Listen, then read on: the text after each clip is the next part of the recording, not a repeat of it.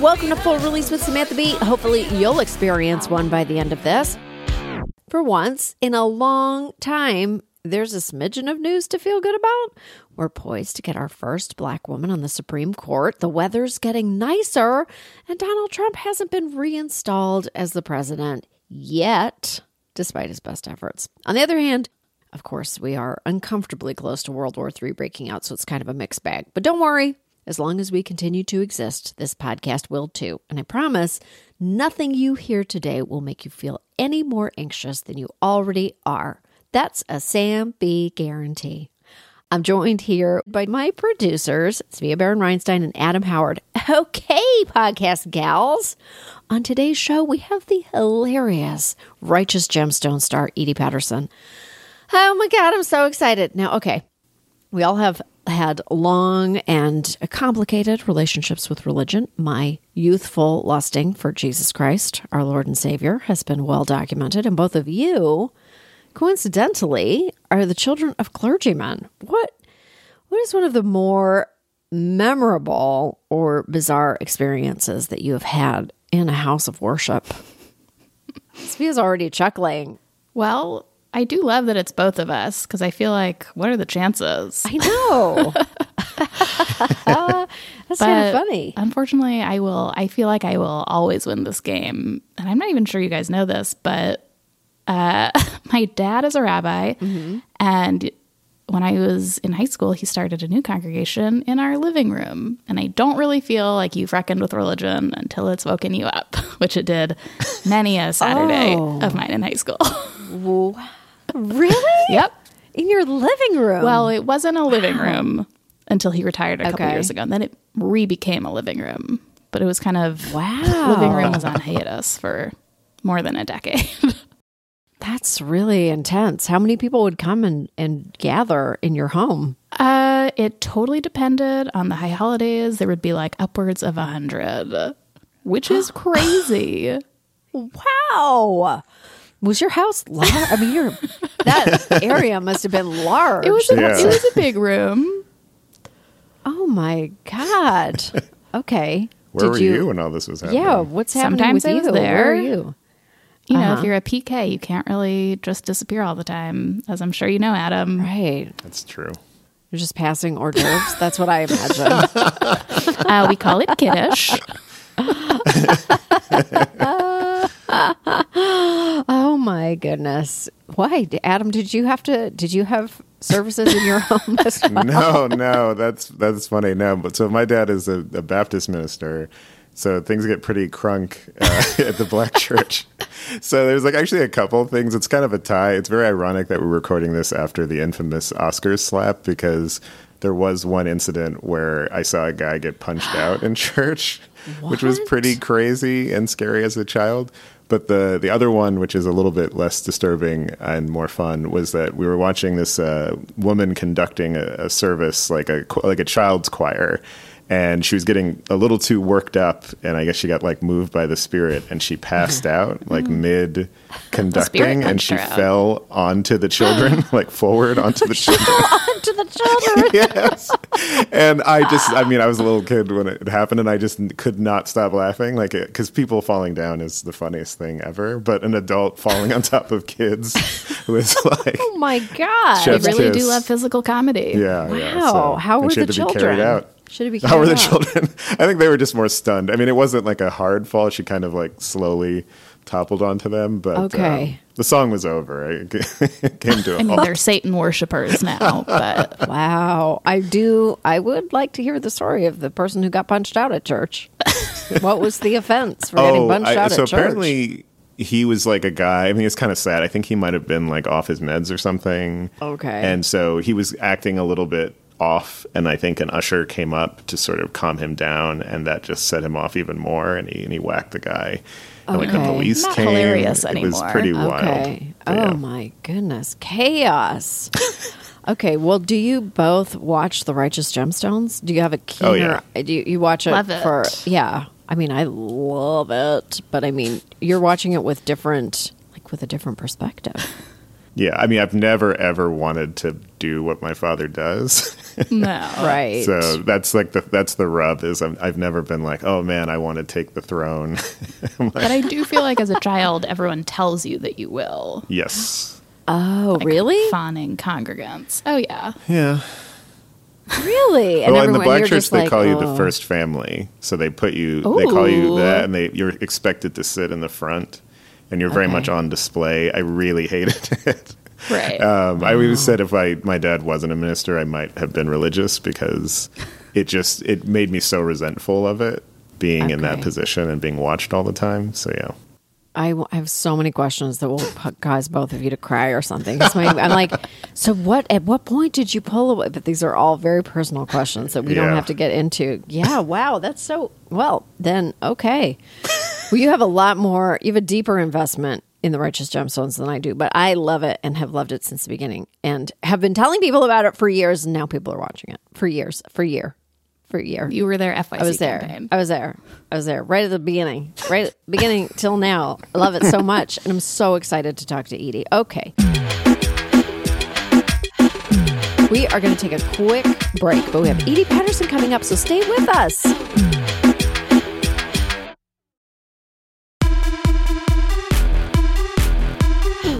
Joining us today is the fearlessly funny Edie Patterson. Edie is a veteran improviser who's given several scene-stealing performances on TV shows like Vice Principals and films like Knives Out. But her most recent role is the absolutely so raunchy and ridiculous Judy Gemstone on the hit HBO series The Righteous Gemstones has helped turn her into a household name. I cannot wait to talk to her because I honestly normally avoid watching comedies, but I always make an exception in her case. Welcome to the show, Edie Patterson. Oh my God. Oh my God. How are you? I'm good. How are you? I have to tell you, I'm very well, thank you. But I was so excited to talk to you. I wanted to talk to you so badly. So thank Oh, you for man. saying yes. Thank you I'm so so much. excited to do it. Are you in discussion rooms for next season of Righteous Gemstones? Yeah, we're in Zooms that get like, I know you know how this is. It gets Yeah. very like unpredictable sometimes. And then Yeah. when you think that you would have had like a little chunk of the afternoon, suddenly it's like, okay, we're going to hop back on here at blank. And you're Totally. We just have to break the story. It's just like no big deal. We'll just like break this one element off of the story and we'll just like fix it. And you're like, oh, that sometimes that takes 1 hour and sometimes also it takes 13 hours or 4 days. yeah. Oh my God. Okay. Well, thank you so much. I got to tell you, I am such a huge, intense fan of yours. Oh my think- God. You're incredible. And I will drench you with compliments and then I'll ask you questions. So I hope it doesn't make you feel uncomfortable, but I'm willing to take the chance. It I guess doesn't I make me have feel to. uncomfortable at all because I'm an enormous fan of yours. Oh, so anything boy. you say to me, I'm just going to drink up like it's delicious soup. I honestly, from the moment that, I mean, season 1 of Righteous Gemstones, my husband and we have been telling everybody who will talk to us that you are just giving the most perfect perform. You're just like my favorite female performer out there right now. Wowie. You, oh my God. From the moment the Righteous Gemstone started, I was like, this is my person. I think I have found a kindred soul in comedy. You give your whole body to it. Everything is so, your performance is so three-dimensional. I fucking love you. And I'm just, anyway, that's it. That's it. My That's it. God. That's it. That's it. It's just Thank really, you. my love is intense. All right. And you know what? I also read that you have a 17-year-old cat named Veruca. And I also love that. Is that She's true? now 18. She's Yep. 18. We had Violet too, but Violet got really sick and had diabetes. So now we just have one of the bad girls from Willy Wonka. Okay. Oh my Yeah. God. How adorable. She's the best. So good. And you've been shooting a movie and you've been in the Peg. You've been in Winnipeg? Is that also? I was in the Peg. Oh, in the actual dead of winter? The actual dead of winter in a time where even the locals were saying, it's not usually like this. Really? Yes. That's a lot. That's saying a tremendous amount. That's what I thought because randomly, I know a couple of people who lived there or grew up there, and they were like, whoa, they sort of go like, whoa, when you tell them you're going to go spend some time there. So for locals to say like, this year was pretty nuts. This I is was like, particularly... thank you for telling me, because I felt crazy. But even when it's not particularly bad, it's so cold in the winter there that you feel like sometimes and I've been there in the winter only once, but for like maybe 2 weeks, you feel like your nose is closing. Like you feel like your nostrils stick together and freeze. Yep. Everything in your body screams that this is not natural. Totally. It's a full body scream. Full body scream. And you feel like, and everybody, like the warnings about going outside are like, listen, will kill you. You might die if you stay outside for more than 10 minutes. Try to not. Yeah. But then you talk to people who they're like, yeah, we went ahead and went down to the festival. And you're like, wait, which is it? My husband and I bought these coats. We bought these parkas. They're Canadian coats that like are for the Arctic. We bought them so long ago because we grew up in Canada. And they Canada Goose. When they originally started, they were like these Arctic parkas, and they come with survival gear in them. Like they come with like secret pockets with flints and like name tags for when they find your dead body in the snow. And that's how I feel when I'm in Winnipeg in the winter. They're like, this is for your ID so that they can identify you when they find you in the spring. Yeah. Yeah. So that's nice. Anyways, okay. I don't want to talk about Winnipeg anymore. God bless it. I love it. God bless it. God bless it. Were you a Jesus girl growing up? It's just feels so your characters. So you're living your character. Were you a Jesus girl? Did you grow up in a church like that? Well, not in a church like that. I was for sure a Jesus girl. You were. But I grew up in a church that was way, way smaller. Okay. And Episcopal. So not sort of... I have to tell you, as we started talking, there's a guy outside edging by the window. That's fantastic. We're going to we live with those natural sounds. We're like, someone's edging. We're not going to stop. Just let me know if it gets too weird. I'm going to go to another room. I'm at my mom's. We're going to let him live his life and do his job. Okay, great. I hope he's having a blast out there. Right. Okay. But the church I went to was Episcopal, and so it was not a mega church by any means. Okay. And not what would be considered evangelical. Like I think the Gemstones Church would be considered evangelical. Oh, yeah. So yes, we went to church every Sunday. Yes, I was in youth group. Yes, we were very involved. I was an acolyte. Okay. Which, lights the candles and helps the minister pass out the host and all those things. But we didn't have a band. We didn't have lights and shows, and it was very small. Okay. I went to a Catholic church, and we had priests with guitars. Like we had hippie priests with guitars. We had retreats. Did you have retreats? Every now and then we'd have a lock-in. A lock-in? What's that? They lock the doors. They're like, we're talking about scripture. We're going to work it out. Honestly, what it was every now and then it would be like the teenagers go spend the night at the church. Okay. And basically what it equaled was eating pizza and playing very, very insane games of hide and go seek in the dark. Maybe someone would kiss someone, cute. But the church was pretty small. So it was sort of nobody wanted to kiss their brother. You know what I mean? Oh, sure. No, I understand. You have described your character, Judy Gemstone. And if anybody is listening right now and you haven't watched The Righteous Gemstones, may I advise you, before you listen any further, to drop everything and go and watch both seasons. You have described Judy as a walking id. And I think that's perfect. As I see that, truly see that in your performance. How liberating is that? The greatest. The greatest. The greatest. Because, there's no screen door between the feeling and the feeling coming out. I think that Judy attempts to have a screen door, but it's just going to leak out because it's sort of it's very animal. Right. And I think that I don't know, it's super liberating. It's incredibly fun. And I think it's not a thing that we usually get to see women just let it fucking rip like that. And I really, really love everything about it. Like it's so raw. And every time my husband and I were such huge fans. Like every time we watch an episode, we're like, I need more Judy.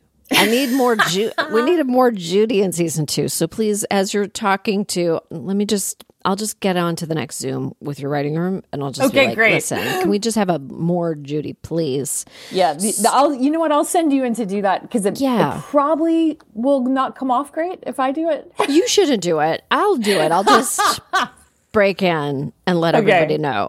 Okay.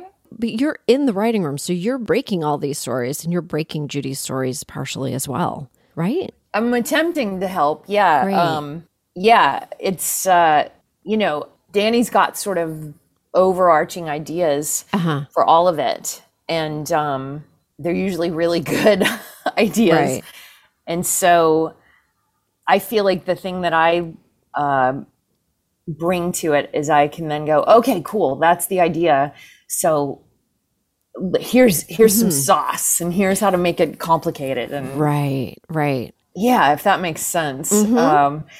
There are elements for sure that I sort of brought up that stay in the mix for sure, like big sort of character defining things. Like I remember early on, I thought it would be very, very interesting if she hadn't really had a real boyfriend before BJ. And so then that led to the stuff with the professor and the, me writing that monologue and things like that. So yeah, I'm definitely in the mix. Do you, I mean, I guess you get asked this all the time, but I feel like when you're filming, do you do like, because you have a script, you have a very solid scripts to work with, but as you're filming, do you have time to like layer in even not ad-libbing, but like do you just unleash for some takes? Yeah, thank God.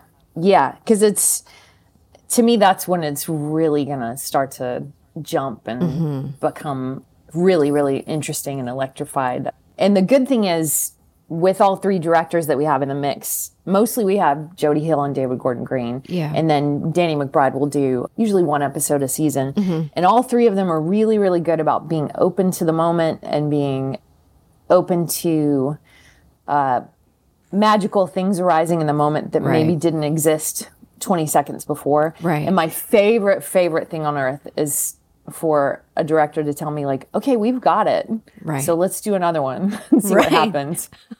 Yeah. It seems like you're all having so much fun. Like you can, like, I think when you watch the show, you feel a sense of like what the set must feel like. And I know it's like hard and days are long and it's like it's not really easy, but you can feel a sense of like that everybody's firing on all cylinders as one. I feel that. I think you're right. I feel it too. It does feel really, really fun. And you can feel it all the time, but you can really feel it like in those sort of big church lunch scenes where we're all there, and you can really feel it in, I don't know, you can feel it all the time. But like in those, like in all the scenes, actually, you'll find things happen that you go like, oh, okay, that wasn't there, but that sure is true now. That whole runabout, for people who have seen the first season, there's a whole runabout that Judy and BJ got married in Disney World, and that Prince Eric, the Little Mermaid's boyfriend, married them. None of that Prince Eric stuff was there when we started the day. But it is a very, very fun vibe. And luckily everyone's just interested in the truth of their character and knowing like, oh yeah, that is true. They did do that. That's great. Judy's signature looks are incredible too. Like how much do you, your whole look is incredible. How much do you work with the design team to like collaborate, I guess? Because, mostly I try to just leave that to Sarah Trost, who I think is a genius. I came in to my very first fitting with her. I knew her because she also worked on Vice Principals. And I came in with these sort of thoughts about kind of what I thought Judy was going to dress like. And everything she had was just like pretty different from what I thought. Oh. But it was one of those almost improv things of like, oh, right. Oh, right. This is real. This is true. And then that helped me realize what she is, because she had a certain amount of like almost conservative built in that I never saw in the mix with like Judy's church clothes. Right. And then I don't know, that all informed like my anger and my frustration. And like, I just think she's so incredibly smart. I never ever go like, what about if we this? Because I know I'm always going to be surprised when I go in.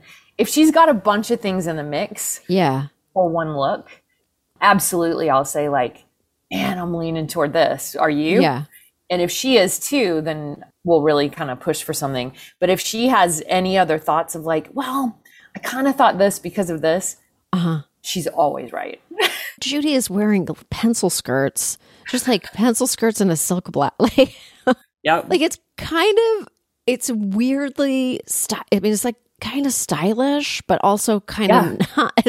Yes. It's the weirdest, because you're like, well, if you take it all apart, it's a very sensible, it's the perfect outfit. I couldn't wear it. Like I couldn't wear it. But it's perfect for Judy. And there's nothing really wrong with it. It's just silky. Totally. But there's all these things happening with it where you're like, oh, it's conservative, but also it's kind of sexy. And she's wearing it with that necklace. And oh God, this is all so intentional. And I don't know. It's just the way it all comes together.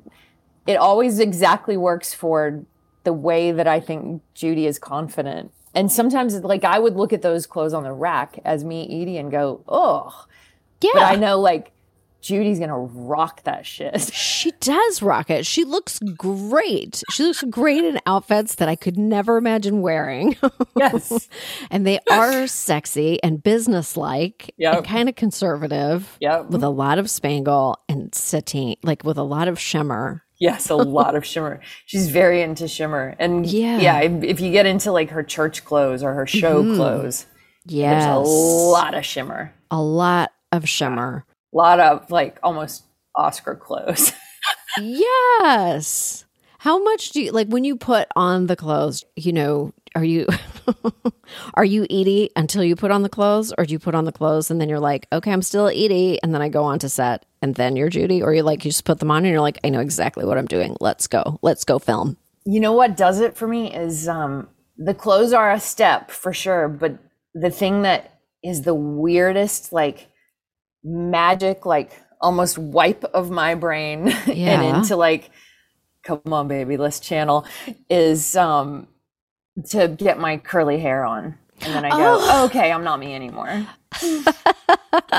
That curly hair is fantastic. So good. That's what does it. So that mixed with the clothes, but for whatever reason, I think because it completely changes my face, and then I go like, okay, yeah, I'm not me anymore. Right. Yes. I'm not. Yeah. That makes sense. I know you wrote a lot of that song, Misbehavin', which is so fun. And we've written a fair share of original songs at Prefrontal. It's so fun.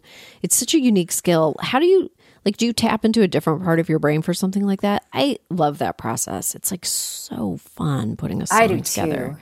I do too. You know, I think it is a different part of the brain. I think it's a different part of my brain for sure. It seems like with writing songs, it's a little different than improvising songs, where with improvising songs, I like to just like wipe everything out of my head that I can. Okay. And just let the music tell me what it's going to be.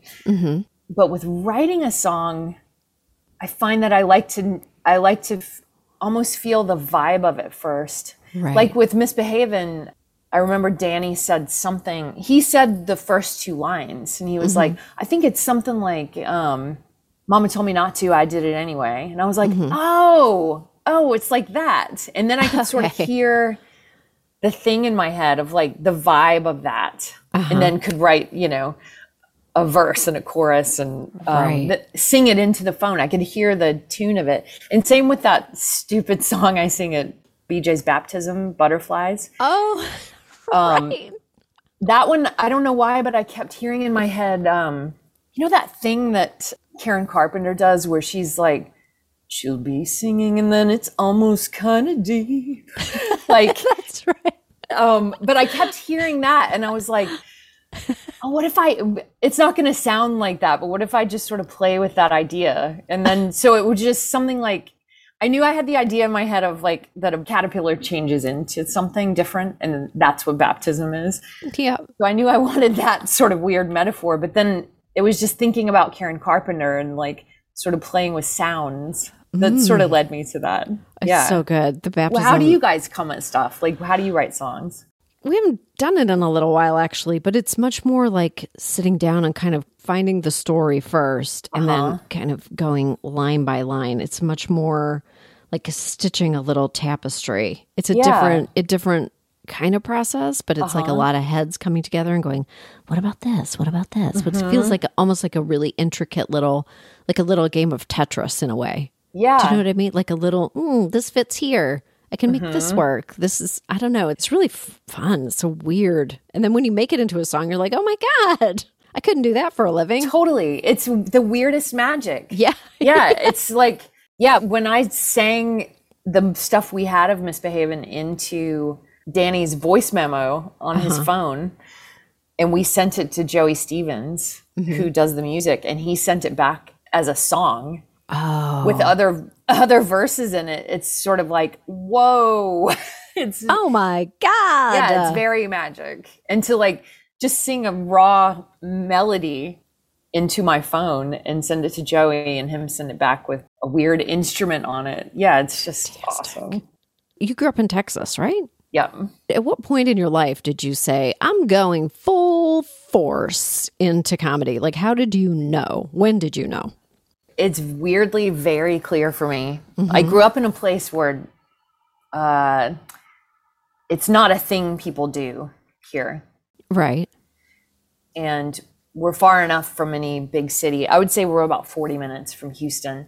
Okay. So it wasn't a thing that I knew how to do, but I knew I always liked doing impressions of my teachers for my parents. I liked making people laugh. I liked doing skits. I liked making people film horror movies in the front yard. Right. But in 7th grade, we had a thing called Class Day, which was like a talent show, and you could do whatever at it. So me and 3 other girls did, there was a station here that played like reruns of The Dating Game and reruns of Brady Bunch and stuff in the afternoons.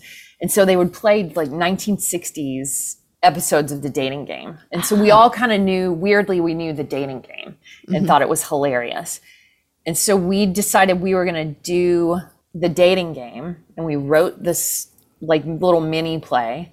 Yeah. One girl was the girl who was picking out the dates. Me and 2 other girls were the guys she couldn't see. And one was a jock.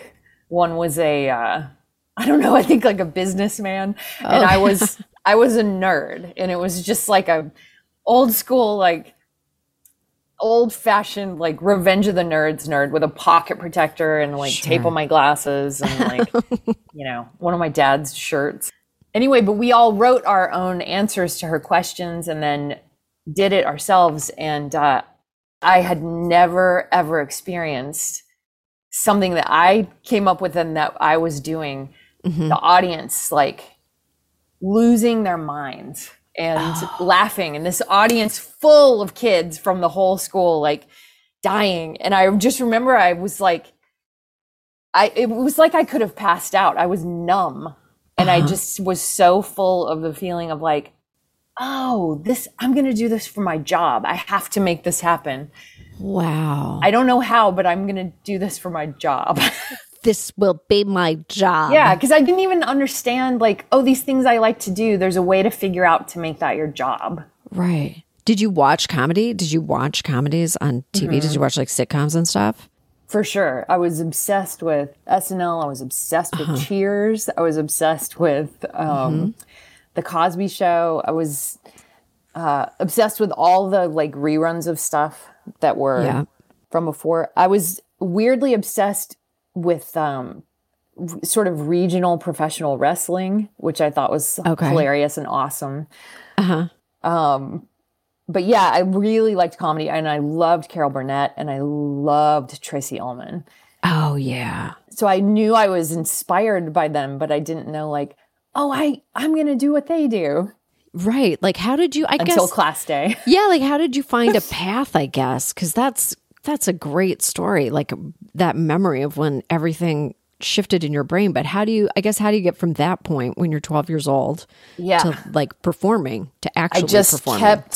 I just kept trying to do things that were available. I did every play I could at school, and needed to go to college where I got the most scholarships and money to go to college. So I went to a state school in Texas and got a BFA in acting from this state school.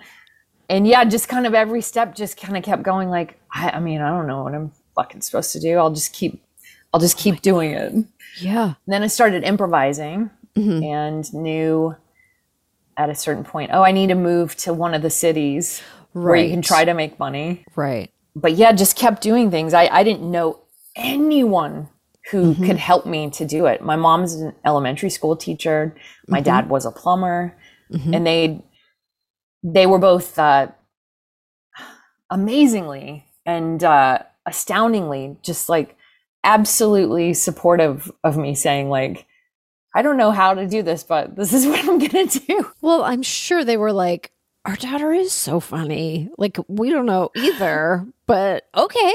It's just, I mean, I feel like that's such a huge blessing. I mean, you hear about so many people from places like where I'm from that if they're not familiar with how to do it and don't know how to help, they just start hammering their kids with like the idea of a backup plan or the idea of a totally. So it's just sort of hilarious and shocking that they're like, well, we don't know how you'll do it either, but you'll be go fine. for it.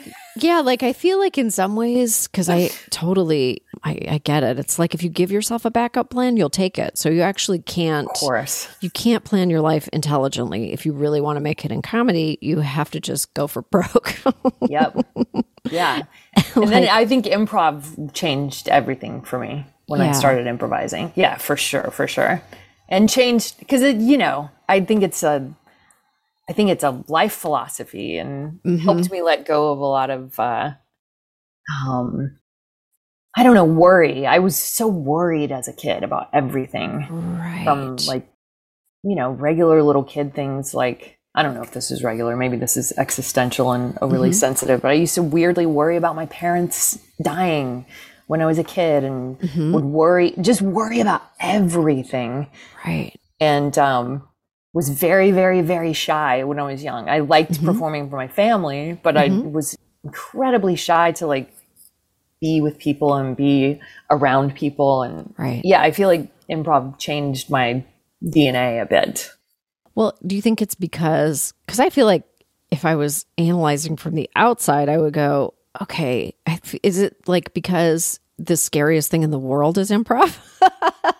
And it's like cognitive therapy. You're just like, well, you're standing with nothing in your head in front of all these people. Like that's terrifying. Yeah. Yeah. And it also, I think for me, I think people have different approaches of what works for them. And some people do really well when they're nervous.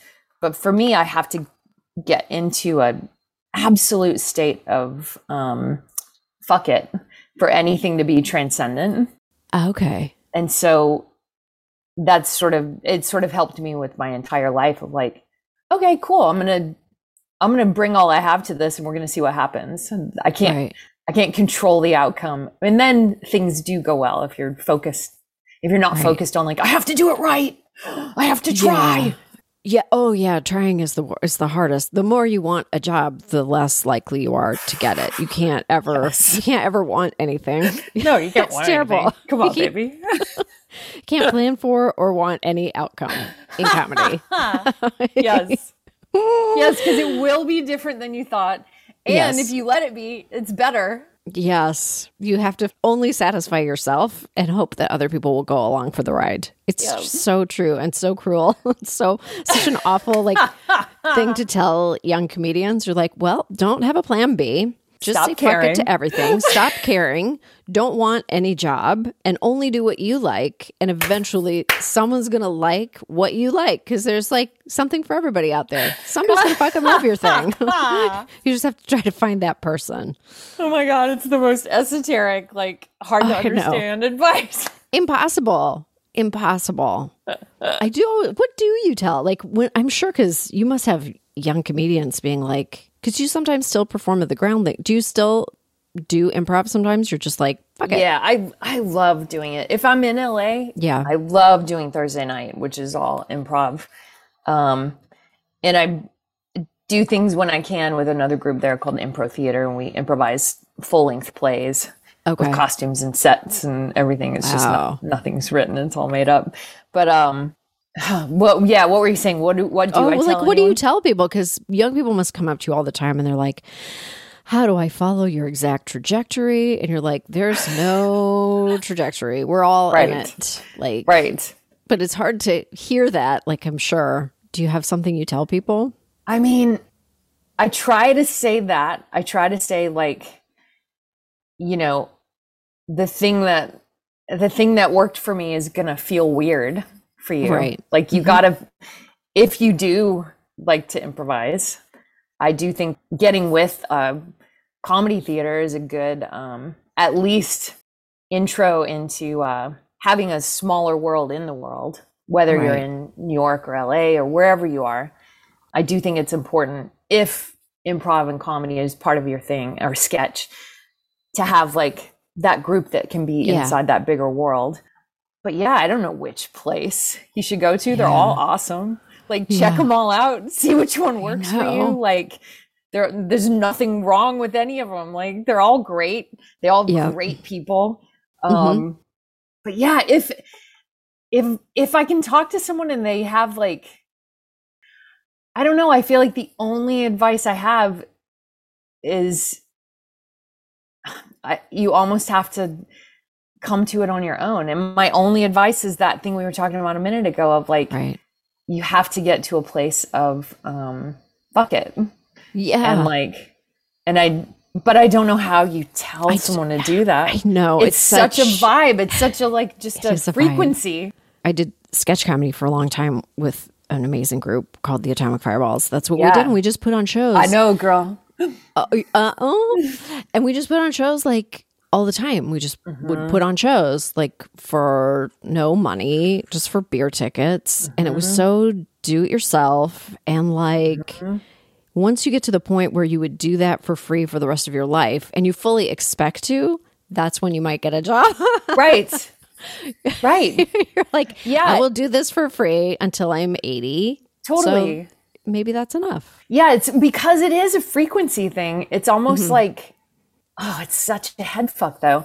But it is like wanting what you have and like finding the joy in that thing. So if the thing you're looking forward to every week is your Atomic Fireballs show, to bring your full fucking joy to it and like let it rip on that stage, because none of us know when we're going to die. And then, the things that come from it are going to be awesome, but you can't write down what they're going to be. You don't know. You have no idea.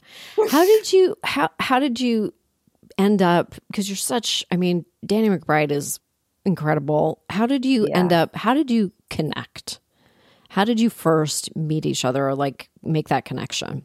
Well, so I had never met Danny until I auditioned for Vice Principals, which was the show I did with them before Gemstones. And I went to the audition. I didn't know that he and Jody Hill were going to be at the audition. It was one of those where like that was left off of the information for whatever reason. I don't know if I've ever in my life had that ever happen, where you kind of don't know it's a producer session, you know? Right, yeah. But it's a gift because it's always so much better when they're in the room. Totally. Oh my God. So much better. Incredible. Give me 30 people in the room instead of one. Dear God. One camera and a casting director. Oh God, shoot me. But yeah, so he was there at that. And the role was, I thought, a really, really funny one, and had a ton of a ton of potential to be something really interesting. And I improvised a little bit in the audition, and that made him laugh. And yeah, it was just from that audition. And then when we started shooting, I think the first day we shot, we were doing a thing where he's walking up to a bus and he kind of talks to a few of us who are playing teachers there. And we had done it a few times and had gotten it. And I just asked him, because I didn't know whether they improvised on the set or not. And that's always such an kind of confusing thing. And you don't even know if it's okay to ask. And so I just said, will you tell us if you ever want us to throw something different at you, or if you want to play with something else? Because the camera was on him. And he said something like, this is not exactly it, but he said something like, yeah, this time say whatever you want. And like fireworks went off in my soul. And I'm like, okay. And from kind of then on, it was like very game on, and we had a very like immediate, fun, like comedy chemistry, brother sister vibe. I get such a deep kick out of him, and I love making him laugh, and I love making him uncomfortable, and I love shocking him. But anyway, we met on that and just had such a good time that we kept working together. We wrote a movie after that show, and I would like to keep doing things with him forever. I really love working with him. I think he's the smartest. Golly, he's the fucking smartest. I don't know if people even understand how bright he is. I feel like I do. Yeah, I think you do. I think in our family, we appreciate, we can see, like, we see the work, and we see, like, I don't know, the Eastbound and Down, like, is just an important show in our home. And weirdly, we don't watch a lot of comedy in our household, because we're like, it's our job. Like, we're like, it's our job. But there are some things that are very important to us. Eastbound and Down is one of those. Righteous Gemstones is one of those. Like, we are comedy people. Yep. So do you ever watch comedy? You watch horror movies. I love horror movies too. I watch horror movies, and I watch documentaries. Yeah. Those are what I watch usually. Yeah. But then I'll find I'm trying to think what the recent every so often there's something recently I ripped through. A comedy thing.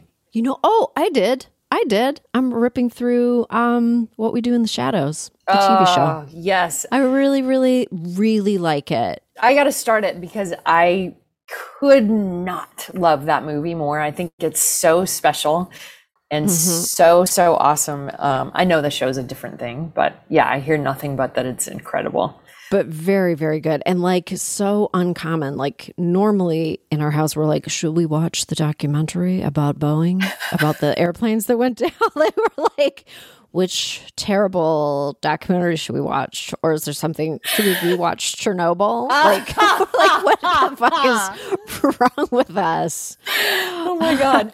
I will say though, my favorite documentaries are the ones with characters, because I do love a serious documentary that can have me scream laughing.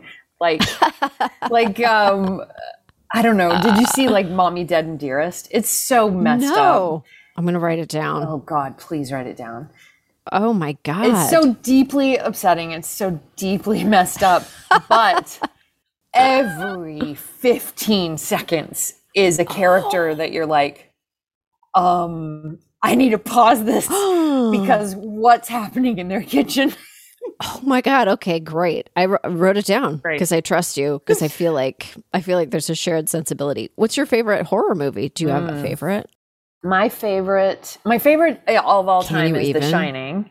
I love The Shining. But man, my favorites lately are probably because I love The Shining. I love psychological stuff, but I love The Babadook. I love Hereditary. I love like upsetting horror movies. Yes. Where they like tie in like, oh God, this is happening because they opened a portal through grief or exhaustion. I'm like, that's so scary to me.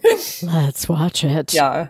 The Shining is there's like only a few movies in the world that if it's just like, if I have the television, I turn it on and it is on, I will immediately sit down for 3 hours and watch the entire thing to the end. Doesn't matter what time of day or night. Yep. Always. Same. It's just so awesome. It's also the movie that I know if it's on, like if you can hear that like low I want to say music. I guess it is music when they're driving through the things at the very beginning of it.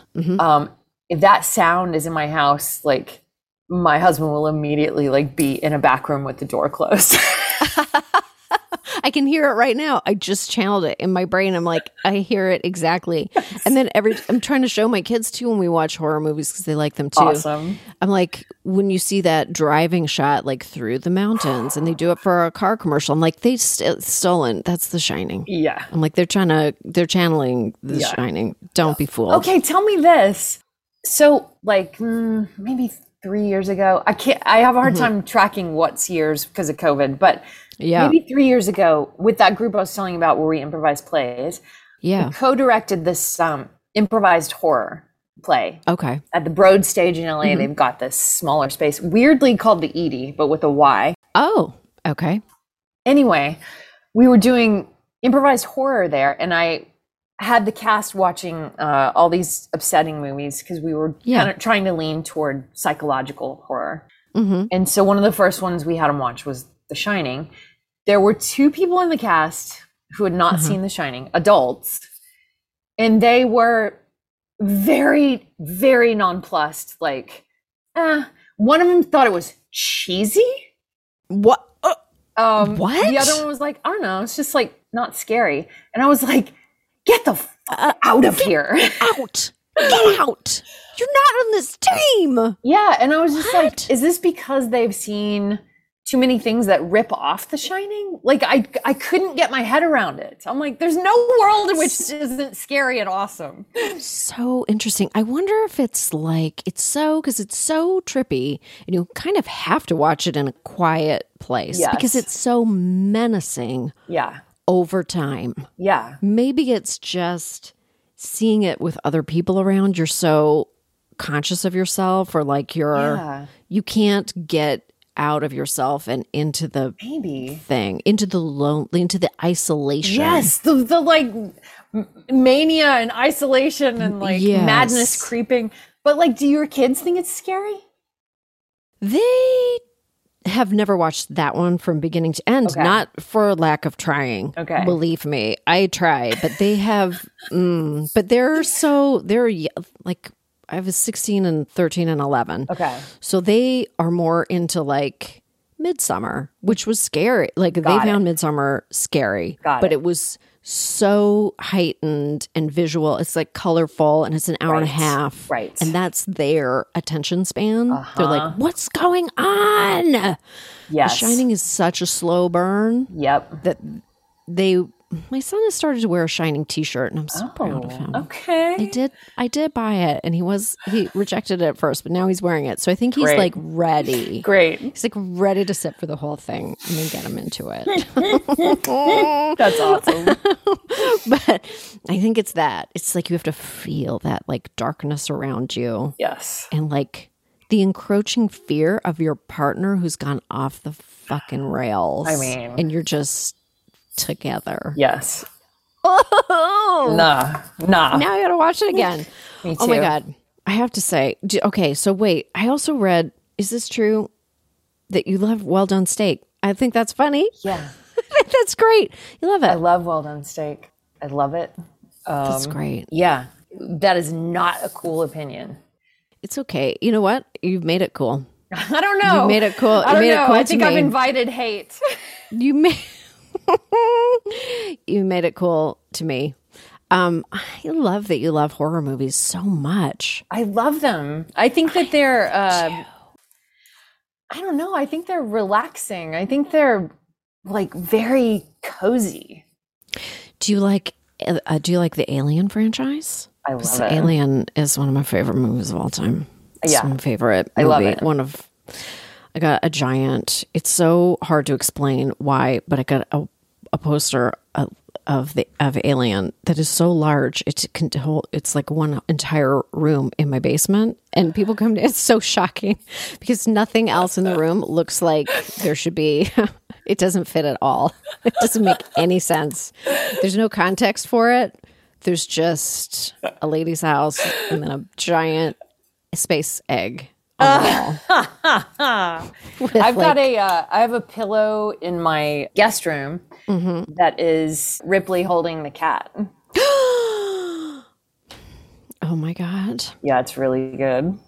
Oh my God. Okay. You know what? Kindred spirits.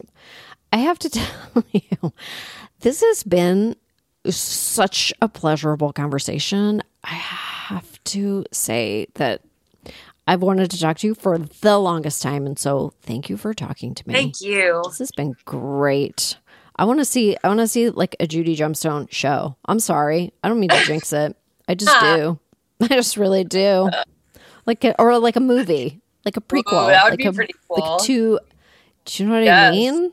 Oh boy. A follow doc. Oh, a follow doc would be great. Oh, dude. Like, yeah. Let me just. Out on tour. Oh, yeah. What a thrill for me to talk to you. Thank you so much. Same here, Sam. I think you're so awesome. I think you have an incredible gift, and have fun with the writing room. Thank you. Creating season 3. I'm so glad for season 3. God damn it. Can you film it next week? I need it by May 1st. I'll let him know. Once again, that might be a good thing if you say instead of me. I'll say it. Great. I'll say it. I'll just chime in. Yes. Thank you again. Thank you. Have a great day. Thanks so much. Let's take a quick break right here.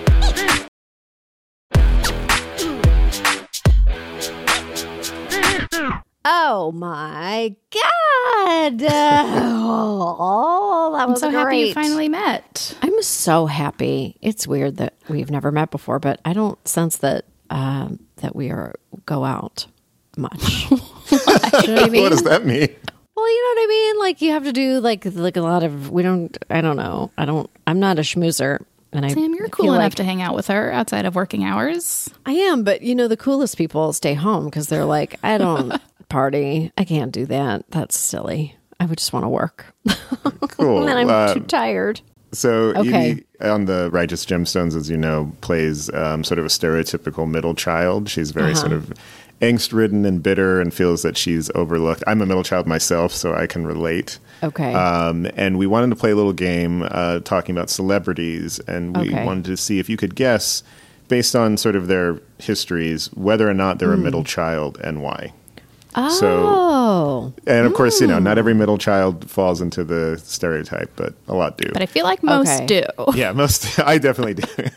Okay. Mark Zuckerberg, for instance, where would you think he would fall? Oh, Mark Zuckerberg. Oh, I was going to say, I would think of him as an only child. So I'm an only child, and I'm really similar to him in a lot of ways. And people who want to conquer the world, clearly. You know what? I don't think about, I only think about only child syndrome because I am one and I'm so self-absorbed. So I can only think about my own living condition. What is Mark? Is he a middle child? He is, actually. He is. Yeah. Okay. I actually don't think he fits the mold. Okay, tell me what is... I feel like middle children are known for being like consensus builders. Yeah. I thought middle children were like the people who are like bridge builders between the other two factions in their family. Could be. Wait, Adam, is that you? Are you a bridge builder in your family? No, not at all. I'm definitely the black sheep. But I will say that, he does seem like an only child. I feel like that feels like it's what it should be. But Okay. All right, what about Hillary Clinton? Oh, Hillary Clinton. I don't get a middle child vibe from her, but I also don't get only. Well, those aren't the only two options. No, that's it. I have no idea. I don't know how she grew up at all. Like, I know very little about her. She is an oldest child, which She's I feel like makes sense when you think about it. Well, that makes sense. Okay, that makes a lot of sense. She's like the country's oldest sister. That makes a lot of sense. Okay, all right. Okay. yeah, she's got 2 younger brothers. 2 younger brothers. All right. I knew nothing about that. Wow, I truly know nothing about birth order. I truly know nothing about. Okay, you know a lot the about a lot of other stereotypes. things. Not It's really. decisive. It But sets okay. up your whole life. Okay. So Madonna, what's your take on her? Oh, I would say baby of the family. Am I wrong? No, she's a middle child. She's a middle child. I'm Yeah. getting it all wrong. I guess that's because we have so carefully crafted our own children. We've curated our children's lives so that they don't feel those pressures. Oh no, I've made that up. I'm sure they're all suffering greatly under the yoke of their birth order. I just am not aware of it. I'll find out when they write a book about me in the future. Okay. Yes. All right. Okay. What about MLK?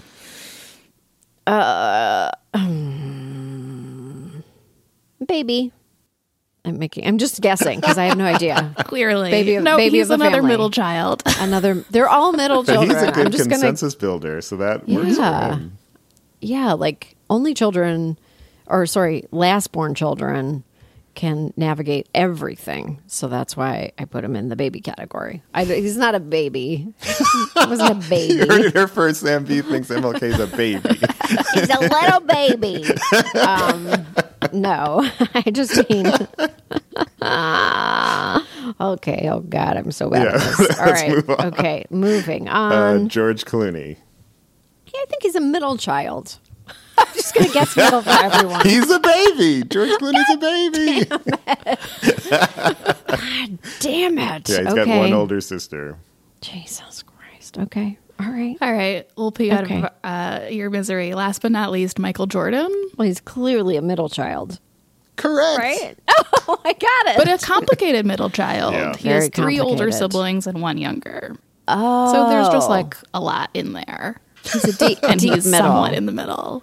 Deep middle. Yeah, deep bench. Yeah, he's like even more of a middle child. He's like the most middle. Right.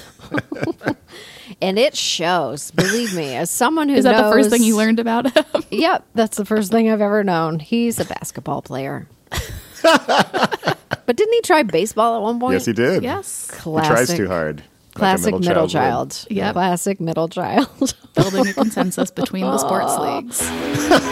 Oh my God. Okay, well, I hope you liked my podcast. If you did, let me know in the comments. If you didn't, consider hate listening in the future. Seriously, though, please rate, review, and follow Full Release and Apple Podcasts. Tell your friends. Spread the word about this podcast. In the meantime, keep sending us your comments and questions to fullrelease@samv.com. They might even be featured in one of our special bonus episodes, exclusively available on Stitcher Premium.